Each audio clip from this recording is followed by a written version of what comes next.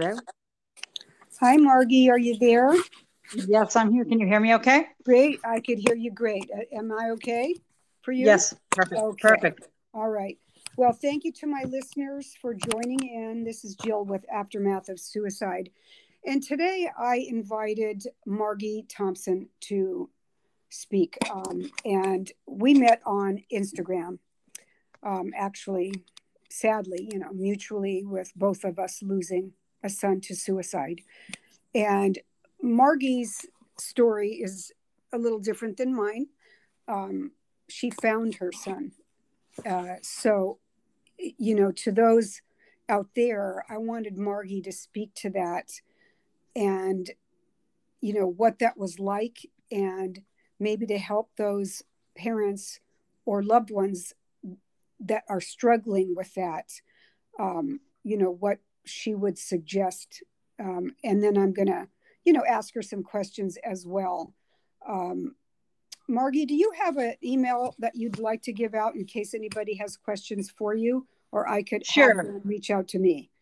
Sure. It's they can either reach me via the Facebook site for the book, which is Finding Color in the Darkness on Facebook. And then there's a Gmail that is Finding Color in the Darkness at gmail.com. Okay. But the Facebook is more active, I have to say. Okay. And Margie did write a book called Finding Color in the Darkness, which is available on Amazon and Barnes and Noble, which she speaks about her journey and kind of a journal through the story of her son and the battles that he's struggled with. So let me first ask you, Margie, when you first found him, that what did you feel right then? Shock. And it's I when I wrote the book, I wrote about that moment. That was initially the very beginning of the book. And my publisher had said that the writing was raw and gripping, but to write an introduction to say who I was and why I wrote the book, and then an epilogue. So those two parts sort of, bookended the book Yeah. figuratively. But it to me, it is that life changing moment of when your world is shattered as you know it, and Hmm. where do you go from there? And at that point, you don't know where you're going. You just know that everything you knew and accepted to be your truth has just you know ended, and you have to figure out how to move on from that point. So that was an obvious starting point in the book for me. And And I did do you it did you journalism. start crying, or were you just in shock? I was in shock. I was in Hmm. shock. I mean, I was crying out and Right. screaming and pleading, but then I just fell into a state of sort of catatonic shock, going from Right. finding him and following the ambulance to the hospital, alone in my car, and walking into the emergency room and having them look. I was the only one there, which was ironic because it's always filled, but and it was sent to a family room, and it was strange because he was the only one that was living at home with me. So the only person here in the family was, I Hmm. knew, to be gone, but they wouldn't confirm that he was dead until I got to the hospital and spoke to a doctor, and I knew it. So it was just all those flashbacks, thinking back to those snippets in time that make your life Sure. moments, your changing life moments, where um, stick in my memory. No matter, I mean, even though I was in such a catatonic state, they will forever be engraved in my mind. Yes. Absolutely. You can never forget that moment that Nope. that happened. Whether it's the Mm. text that I got from my son, you never forget where you were, what time Yeah. it was. Um, and so what I'm going to ask you to do is read a passage in your book where you found your son, and kind of like you said, what you were thinking downstairs to sort of check on him, but what so go ahead and read that to the listeners. Okay. November 16th, 2016. I'm holding my baby boy in my arms, and although he will always be my baby boy, he is no longer a baby. He just celebrated his 24th birthday 1 month and 1 day ago on October 15th. His birth began with me, through me. Giving life to a child is the most wonderful experience a person can have in this lifetime. He's my second child, the youngest of my two sons. I remember holding him as he took his first breath. Now I'm quite certain, as I wait for the ambulance to arrive, that he has taken his last breath. How is it that I am still able to breathe? When I think back to that day, I don't recall the sound of an ambulance. After the initial panic upon finding him, an eerie calm seemed to possess me. I knew John was dead, and I was numb.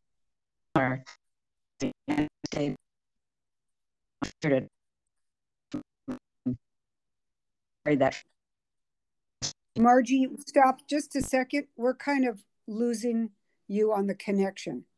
Are you somewhere in a, and can you go in an area where you have good connection? do in this part of the Okay, house. it sounded muffled. Maybe you were speaking too close. I'm not sure. Can you go back just a few sentences and repeat that from there? Um, I knew John was dead, Okay. and I was numb. Somewhere deep inside of me, I knew this day might one day come. I had feared it off and on since John was 17. I buried that feeling and fought desperately to maintain my positive attitude belief system, convincing myself that somehow this denial could save my son. I wake up suddenly alarmed, thoughts racing through my mind. Where am I? What's wrong? Wait, did something happen? Flashback. John hanged himself. He literally ended his life. He's dead, gone, like he's actually dead. Oh my God. And why are the thoughts in my head sounding like something my students would say? Literally, like, and like, what does it matter? My son killed himself. Help me. Please, God, help me. Please make it not be true. Please, no. This can't be. Why? The tears are streaming down my face. Where are the tissues? I seldom ever bought any before John died. I didn't need them. I rarely, and like I mean rarely, get colds. Since November 16th, 2016, the night John ended his life, I always keep a box of tissues with me, even in the car, especially in the car. I cry every day, every time I'm alone and sometimes in public. I might cry for only a minute or two, or at certain very difficult times for hours. It seems to be for shorter periods of time lately as I adjust to my new reality. This reality is foreign and isolating. My baby boy, I want him back. The flashback is vivid. The image of John in the storage closet in his room. His body is curved in a semi kneeling position with an extension cord wrapped tightly around his precious neck. My eyes rapidly follow the length of the cord that is looped around a rafter. His skin is gray. He's motionless. His hands are limp. He was with me in the car ride home from Boston just an hour before, very much alive, crying, depressed, distraught, but alive. I screamed, no, John, stop joking. No, why? Please don't do this. Please take it back. I'm too late. He's done it. There is no going back. Why didn't I check on him? Urgent thoughts run through my mind. Call 911. Untie the cord. God, no. The cord is too tight. Why don't we have a phone up here? I run downstairs, grab the phone and the scissors. Wait, I can't cut the cord. It's electrical. Where does it lead? I scream at the operator. My son hanged himself. Please hurry. Help me. She instructs me to check for a pulse and to hold him up. How can I hold the phone, hold him, and check for a pulse? There's no pulse. He's gray and he's lifeless. I manage to untie the cord and he falls to the floor. Dead weight, literally. The operator instructs me to perform CPR. In my state of panic, I perform mouth to mouth resuscitation. His neck is stiff, and the air I blow in blows back in my face. His airways are closed. When I explain this, she corrects me and says to pump his chest, hard and fast. So I do, frantically, but I know it is too late. I don't want to know, but I know. Part of me knew this day would one day come, but what mother wants to accept that her child, her youngest child, her baby, would one day hang himself? A mother's job is to protect her children. We give life to them. We nurture them both physically and emotionally. That is our most important biological role. How could it go so horribly wrong? Why would the child to whom I gave life choose to end it? The feelings of failure are overwhelming. I would, as would most mothers, give my life to save my child's life. I would sacrifice everything for my children. I remind myself that I had told John just a few weeks before we made the irreversible decision to end his life that as his mom, I would do anything within my power to take away his anguish.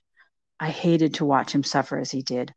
I told him that I would own his pain so that he could be free of it. No decent mother wants to witness her child in such despair. He heard my words. Little did I know that he would take them like literally. His pain is now mine, and he is at peace. Wow, that is powerful. that is not only powerful, it's gut wrenching. You know, it's you read this like it's just some book of you're reading about just a book of someone else, but this was your son, and Mm-hmm. you know, oh, of course it chokes me up because not that I found my son, but of course I lost one as well. And so, what would you say um, to those out there that think about hanging themselves, think about taking their life? Well, if I could go, hindsight is 2020. We all know that. But Mm-hmm. for people suffering from depression who are close to taking their lives, you have a medical illness rather, and cancer and other illnesses have gone down, like heart disease, have gone down in the last 30 years. The suicide rate has gone up, and Mm-hmm. we need to understand whether you're the person suffering or you're a loved one of the person suffering that mental illness is a medical illness. It's an illness of the brain. And there's no blood test for it, but there are scans that will show that the neurotransmitters are not properly connected. And there is no shame in asking for help. And until we can understand that we need to support people as best we know how, we might not know how, but we can really just listen to people and let them say what they're feeling and develop a plan to be able to talk to, whether it's a loved one, someone in your family, or a professional. But know before you get to that place that you will have certain things that you can say to the person so that there is a plan put in place to help you through that period, because it won't stay that way, but you can go through depressive episodes, but it will, and they may come back, but you can get through that. And we just want people to stay because it does shatter lies. And Jill, I know you do the same thing that we are. You have to find meaning in the aftermath of your child's death, Mm-hmm. and you have that choice of you can just stay and be a walking dead person essentially because your life feels over, or you can find some way to honor your child. And to honor our sons, we've tried to help other people understand that this is a medical illness and deserves the same attention that we give to other illnesses. And just as an example, when I knew John was in a program that was a partial hospitalization program that lasted 3 weeks, and it was extended to 6 weeks because he wasn't getting the help he needed. And I had a very busy work schedule as a French teacher, teaching multiple levels of language. So I mean, multiple levels of the language. So um, I didn't feel like I could take the time off. But when I knew that they had extended the program and I could see that John was getting darker and deeper into that rabbit hole, I went to my supervisor and said that I thought my son was a suicide risk. And I was crying in front of her. And I said, I think I need to take time off.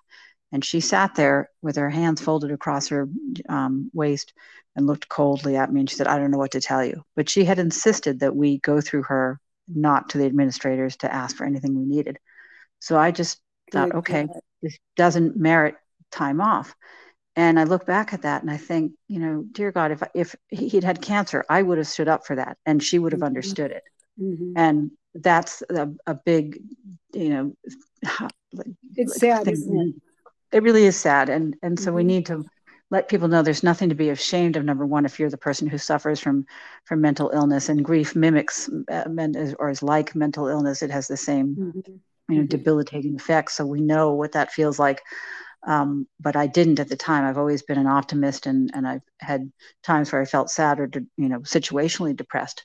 But I just did. I always thought grow. And it was a phase, and I was supported, but I didn't quite understand or accept that it was a permanent condition that had to be managed. I didn't realize that. I thought he could grow out Mm-hmm. of it, and I did see that toward the end. But by that time, he was really far gone, and I wish I could go back, as we all do, and have been more proactive. And that night, I certainly should have. There was more that I could have done. When we got home that night, I called up to him 3 times and no answer, and I thought, just let him sleep it off. He'd been opening up, and change in behavior is another sign when somebody's been shut down and they suddenly start becoming talkative. So, there's so many regrets that I've had to live with, but I do know that it's a medical illness now, and I have to forgive myself for doing the best that I knew how to do at the time. But Right. I will live the rest of my days educating others of Right. really listen to your children and to others when they are Right. suffering. I know many people want to kind of shush that off and, like even just depression. Oh, go outside, take a walk or take a yoga Yeah. class, or like that's just going to cure you, Yeah. and a disease is manageable, just Yeah. like alcoholism. If you do something for it, if you're proactive, it is manageable. I mean, I've met Hmm. tons of people with different areas and ranges of a mental disease, and like I always state, it's a disease just like cancer, yet it doesn't get the respect and the attention that it really does deserve because it's invisible. Right. Right. And yeah, so let me take a break real quick. I just want to thank a couple of my sponsors, and then I have a couple more questions for you. I want to thank alternewmedia.com. They were a marketing company that I used, and they are fantastic. They can do just about anything. So please reach out to them, as well as clearpaththinking.com. Joe is a life coach, and I have to tell you right now, with COVID and people's lives upside down, losing their business, their jobs, their careers, a lot of people can use help in a new direction. And where do I start? Change isn't comfortable. So reach out to Joe at Clear Path Thinking. So back to Margie. Um, so your son suffered with bipolar, correct? Yes. Yes. And post traumatic stress. Okay. And if you could give, what would you say to a loved one parent that was in your place, that kind of recognized that, but sort of was in denial and didn't? What would you say now, recommending for them to do for that loved one? To be proactive, so they haven't, you're saying somebody who has not lost a child to suicide but has someone at risk, or someone they love Right. at risk, Exactly. just to really listen and have the conversations. And I think we need to start, there's a campaign afoot to have conversations with children when they're younger about sadness, calling it sadness at the time, and asking them about their emotions. But we talk to our children about sex and drugs and alcohol. We need to talk to them about their mental health as well, because it's very much a part of all of your health. Medical health Hmm. is very much a part of it. And Especially now with COVID and a lot of absolutely, yeah, kids, teenagers at home. right. Yes. And so that conversation needs to be normalized, and to share your own experiences and how you got through it is great, but you can't. There's no one size fits all for depression, and that's a Hmm. key thing. And it's much for cancer. You can have textbook cases of certain types of cancer. You can't for depression, because there are so many other comorbid and possibilities, and there's so many different levels of it. So there's no, what, even if you have had depression, have been able to overcome it, you can't expect that somebody that you're talking to will have the same experience. And I've encountered these people along my journey after losing John, who have said, oh well, I was able to overcome my depression and I was hospitalized and I was able to overcome it. That's great for you, and you might have overcome it for now, but you don't know what the future might hold. Yes. And you Right. can't put your experience on somebody else's. And it's dismissive to the person who is suffering. So you really need to keep an open mind and ask them questions and really listen to what they have to say, and look for the warning signs. And the warning signs would be, are they smoking too much, drinking too much, starting to abuse drugs? Are they losing their appetite? Are they not able to sleep? Do they have disrupted speech? Do they sleep too much? Do they eat too much? I mean, there could be any number of possibilities. But and people who seem to always sometimes be the happy person, Mm. sometimes they're the person that's the most depressed, because they're trying to hide their pain. That was my So son. Yep. yeah, that Yep. was my son to most who knew him, but I would see Hmm. his pain and he would come Yeah. home. Hmm. So we just making that conversation normal, no matter what they might present, like, because they, as you say, it's the invisible illness, but making it a normal conversation when you say to somebody, how are you doing? I'm doing great. No, really, I mean, I know I'm struggling because this is going on, and how does that affect you? So you can find ways to sort of open up a bigger conversation just than how are you doing, and thinking that Right. that answer is fine. Because many people could just say, "Oh, I'm fine," and that Yeah, other most person that do. asks is so busy that they just go, "Okay, that's good," and they move on when they Yeah. really weren't. You know how you can say, "How are you?" but you're not really waiting for the answer, Yes. Yeah. right? It's just a everybody's. It's It's a just a greeting. habit to say It's a that greeting. or Yeah. to ask. Yes, and that's why you're right. I mean, you need to really, especially with someone that you see something's not right, Hmm. and they tell you I'm fine. um Right. Most people that suffer like that feel a burden to others. They don't Yeah. want to put that on you. I'm better off dead. People would be better off without Yeah. me. They think that way a lot. And, They do. so yeah, if, of course, it's easy for us to say, here's what I would have done, but Hmm. we didn't, right? We didn't Right. push enough or do enough when we saw those signs. And now, of course, I say the same thing. Could I go back, I would have done a little bit more, approached Mike differently. Um, Hmm. but suicide, guys out there listening, is never the answer. Never. I can't say that enough. You destroy the lives of people around you, and one suicide affects about 115 people in their Hmm. circle. So it's a ripple effect. And Yeah. I can't stress that enough out there. So we're not saying if you feel like this and I want to take away your pain, so go ahead and end your life. No.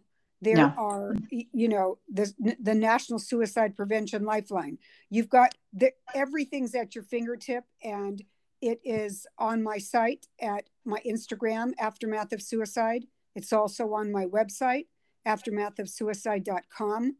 Um, but, both Margie and I, having now been in this other side of the fence, sure, we can all look back and think, God, now, and we see it more. We see more, don't you, Margie? I Yeah. can I can You pick out very aware. people that aren't well, and I can see they might pretend, but they're not pretending to me. But here's a funny, not a funny fact, but an interesting fact. As a teacher, having studied this for my master's in education, Sure. we knew to look for people who might suffer from different types of depression, and I could easily identify it in any student, and was very patient with these students, and would let them complete their work, handed in late, or excuse them from class if they had too much anxiety, and wouldn't call on them, that kind of thing, and would Mhm. check in with their parents and counselors. But in my own son, Yeah. it should have been so obvious to me, and I just was in denial because it was too painful a concept. So that's the other thing I would say to parents out there, like, do Right. not be the ostrich with your head in the sand. Be proactive. And you can't force people into therapy, and you can't force them to open up, but you can just try and gently share and try and create opportunities for them to speak up. And there are alternative treatments, like just a EMDR therapy, to help trigger, to change those patterns of thought behaviors. And Explain I, to people what's EMDR. so EMDR, I did this after, having encountered, it was for post-traumatic stress, after having seen John, and I had a great therapist who was well trained. And you have to find a therapist who is well, sensory sort of, or reorientation, if you will. And you headphones that have vibrating pulsing sound, that have these vibrating, and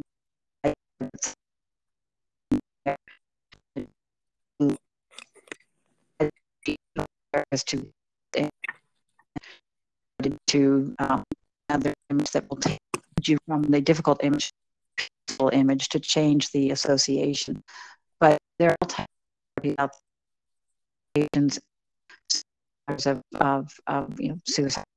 Those of us who've lost someone that we love to suicide, and they help, whether it's the EMDR therapy or cognitive behavioral therapies or magnetic pulse therapy and light therapies. There's even a nasal spray now. So there are other alternatives that are emerging, but you have to be proactive with your doctors as well to make sure that you can have access to these other treatments that are out there.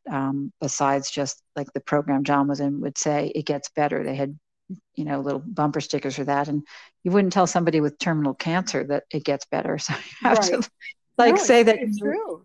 It can be worse. But you can manage this if you work with us. So it gets better is too much of a, cliche, and cliches do not work.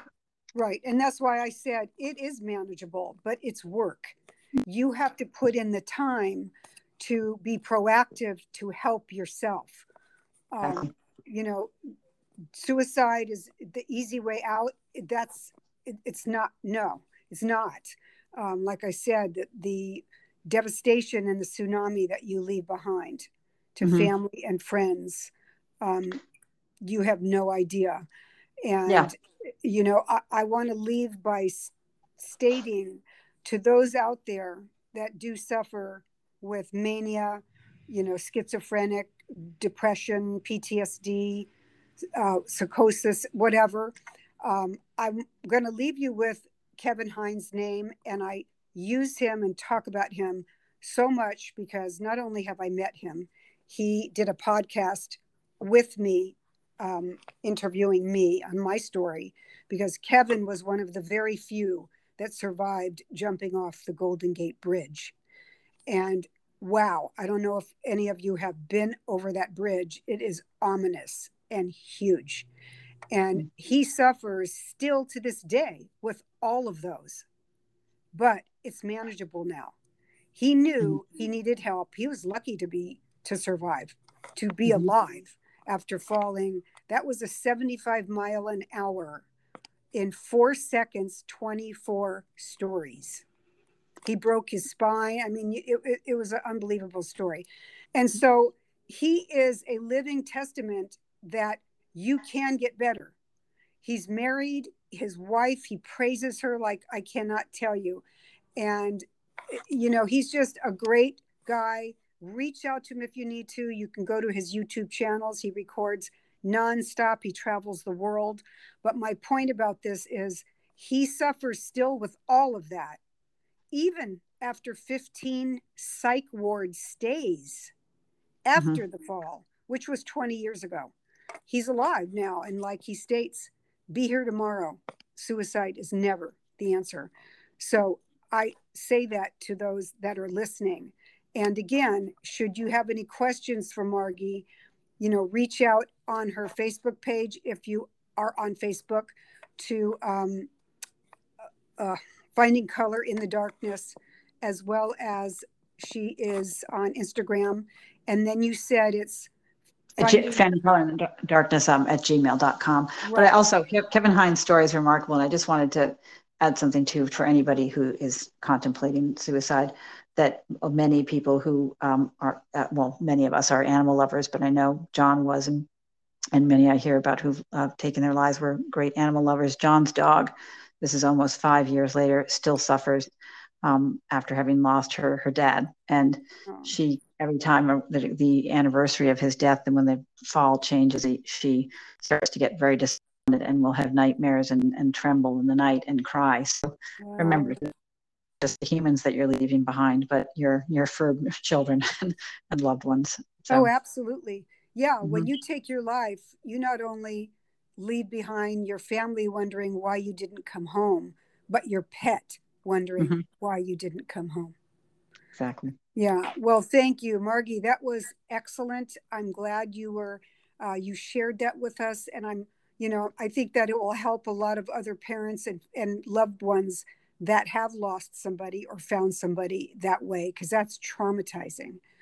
I can't even imagine that. So I thank you so much. And I know that we will be in touch. Yes, thank you, Jill, for having me on this podcast, and thank you for the great work you do, and for mentioning Kevin Hines' stories. He is a remarkable Yeah. Man, what He a really story. is an inspiration. You are Mhm. so welcome and enjoy your day, right? It's another day above ground. Another day above ground. There you go. That's right. I always say it beats the alternative. That's right. Carpe diem. you know, That's like, it. That's it. yeah. All right, All right. Andy. You take Thank care. you. I'll talk to You you too, soon. Jill. Thank Okay. you. Bye bye. Thank you. Bye bye.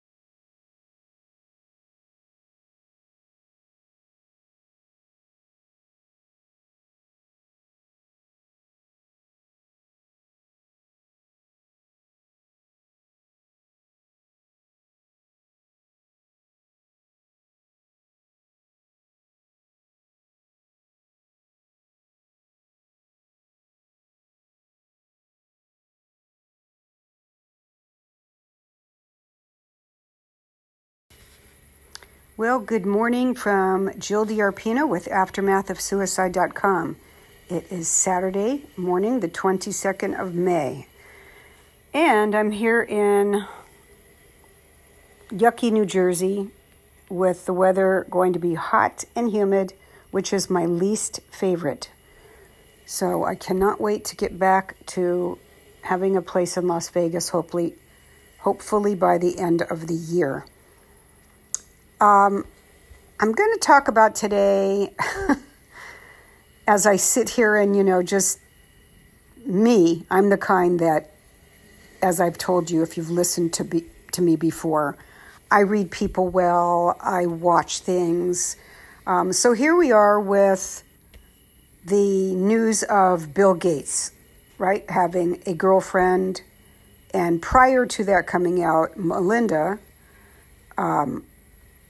filed for divorce, which, as I started to read, she had filed for divorce not for the girlfriend, but because he was associated with Epstein, the pedophile perverter that was, basically raping underage children, the one who had supposedly died by suicide, which I completely don't believe. And when I talk about these guys, look, a guy can have an affair, he could do whatever he wants to do, but you have no right to rape underage children or rape any age. Those girls were underage. They had his photo with Epstein, and not just in a photo. There's a lot of people that are taking pictures in photos, but when you have somebody at their house, he was in his home in New York, and there's others that were on his private island in the Caribbean. And on the airplane roster was Bill Clinton 26 times on that flight, back and forth. Now you tell me what he was doing there 26 times. And why do you need to go there when you could meet him anywhere, right? You wouldn't need to go there. But we all know about Bill Clinton anyway. You can be in denial of it. And look, and I'm not political, so I don't care, who it is. It wouldn't surprise me maybe if Trump did that shit. But I'm not talking about political. Of course, Prince Andrew was also seen saying goodbye to a girl with his head sticking out of the door at his New York house, Epstein's house. And the Queen stripped him, if you guys know this, of his title and stripped him of any participation of doing anything in the monarchy, as well as canceled his 60th birthday party, which is huge in the UK. So this is all major stuff coming down. But back to Bill Gates, when I think about this guy who's a philanthropist, and he does a lot, and he does a lot of good things, and they give, and, of course they give to things that give back, like tax deductions, And if you listen to one of my podcasts, it talks about how Jeff Bezos and the rich could actually help this country. And there wouldn't even be one poor person if you listen to my podcast. It's also on my YouTube channel, which is Aftermath of Suicide. If you ever have a topic in the mental health realm that you would like to be on my show and talk about that you could offer, I'd love to have you on. You can reach out to me at jill@aftermathofsuicide.com. So, back to Bill Gates. So Melinda gets whiff of this Epstein issue, which wasn't just yesterday, okay? This has been going on between the two of them that she found out. And like I said, what the hell was he, Bill Gates, doing with that guy? That guy was a creep and got off big time in Florida in 2008 on that charge. And that's because money talks, guys. People can buy people at a price. Everybody has a price. Most people, anyway. I could never, in my conscience, do something like that, letting some creep guy off, knowing that he is raping underage children by offering them fake hope of being a model, sending them to school, paying for everything, living in this beautiful home on the Virgin Islands. Come on. That to me is emotional, physical, and mental abuse. And that leads to these girls, and if you've read up on some of these that are, God, they're in their 20s now, what he's done to them. So we're back to the mental illness, and that's why everything that I talk about on my podcasts all have something to do with mental illness. I can't even believe, like I said, what goes on with these wealthy people that think that they can do these things and it's okay because they have an entitlement attitude. Most wealthy people do. And as you can see, with all their wealth, the Gates, are they happy? Most of them are not happy. And that's why they end up having to do things that is outside the norm because they're so bored with their life. I mean, what are these people doing with Jeffrey Epstein? Now, Clinton, I get it. That guy is sick, okay? And we all knew about him. I don't care how much everybody defends him or, his wife, which is, I don't even want to get started on her. But, she had condoned his behavior as well as put down the women that he raped. Trailer trash and all that stuff. So, I sit and I listen to this stuff, and it's actually sad to see the way money has, I think, done more bad than good. Because the bad is the worst of the bad, where you're sex trafficking young girls and basically forcing them to do something with a hope that they're going to, get something. And they're all excited. They're 14, 15 years old, come from broken homes. A lot of them, no parents around. The parents are drug addicts. He knows what he's preying on. And so did Ghislaine Maxwell, his sidekick. So, and imagine even a woman doing that to women, little girls. So I just think about when I hear this stuff come out in the news, and it does not surprise me. at my age, nothing surprises me about what people are capable of doing. When I was younger, I used to believe, and I, for the most part, do believe in the good of everyone, unless you give me a reason not to. But this kind of crap that goes on, these guys, sadly, Jeffrey Epstein wasn't able to do his time with these women and be in prison for the rest of his life, taking a beating, and much more than that. He took the cowardly way out per the news, but really, he was silenced, because he had too much on too many people that he could say to get immunity. So anyway, I started thinking about that when I read that about Bill Gates, and I thought, wow, I mean, look, did it surprise me? No, nothing does at this point in my life. But that woman, his wife, God bless her actually, but I'm glad she did the right thing to leave his ass.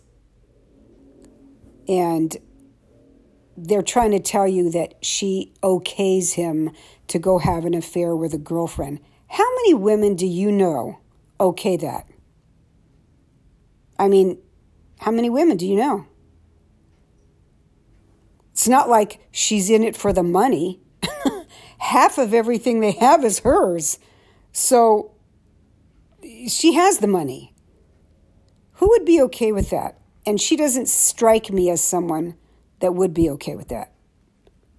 So anyway, I'm ranting about this piece of news, but, it just ties into the mental illness, the mental abuse of young girls, and what does that become for them as they age, right? Here we go into physical abuse by men, drug addicts, this, and this is just the tip of the iceberg, guys. I mean, we know there's sex trafficking all over the world. It's happening right now with kids coming across the border. You hear it. 3- and 5-year-old were caught being dumped over the wall on the side of the border, and you watched it on TV. And these security guys are picking these little kids up. They have no one, no parent, nothing. God knows what those guys did to them on that journey here. It breaks my heart. And everything that's going on right now, all of this is going to lead even more to a bigger crisis of mental illness and suicide, which we already know is up with COVID. On top of all of that, the people coming into the border, over the border, and how they're being treated on their way here. Let me stop a second and reach out to a couple of my sponsors, alternewmedia.com, great marketing company if you're looking for one. Fantastic. I've used them. And also Clear Path Thinking. Joe is a life coach and can really help you turn your life around when you don't know where to go, where to start. You've lost your job. You have to change a whole career. You have to move away from what you know. It's major stuff. Major losses are death of a marriage, losing your job, and your home. Those are all major top 4 that can create severe depression and suicidal ideation. So please reach out to Joe at Clear Path Thinking. He really can help you out there. So anyway, I just had to give a little rant about this story. And as we know, there is so much more to that. But I really watch it. I follow it because, as you know, I am really into what makes people tick. And I'm able to read people really well, body language, facial expressions. And I do read people's natal charts, and that has helped me throughout the years to understand people very well and very quickly. And so that's my thing, and I love that. I love to people watch. That also tells me a lot, just watching people. So again, if you have, anything you'd like to offer on this podcast of mine, I would be happy to have you on as a guest, Jill at aftermathofsuicide.com. And even to help our veterans out, please, for only $17.95, which includes free shipping in the U.S., all of my proceeds goes to Wounded Warrior Project and Tunnel to Towers. Our veterans need our help, guys.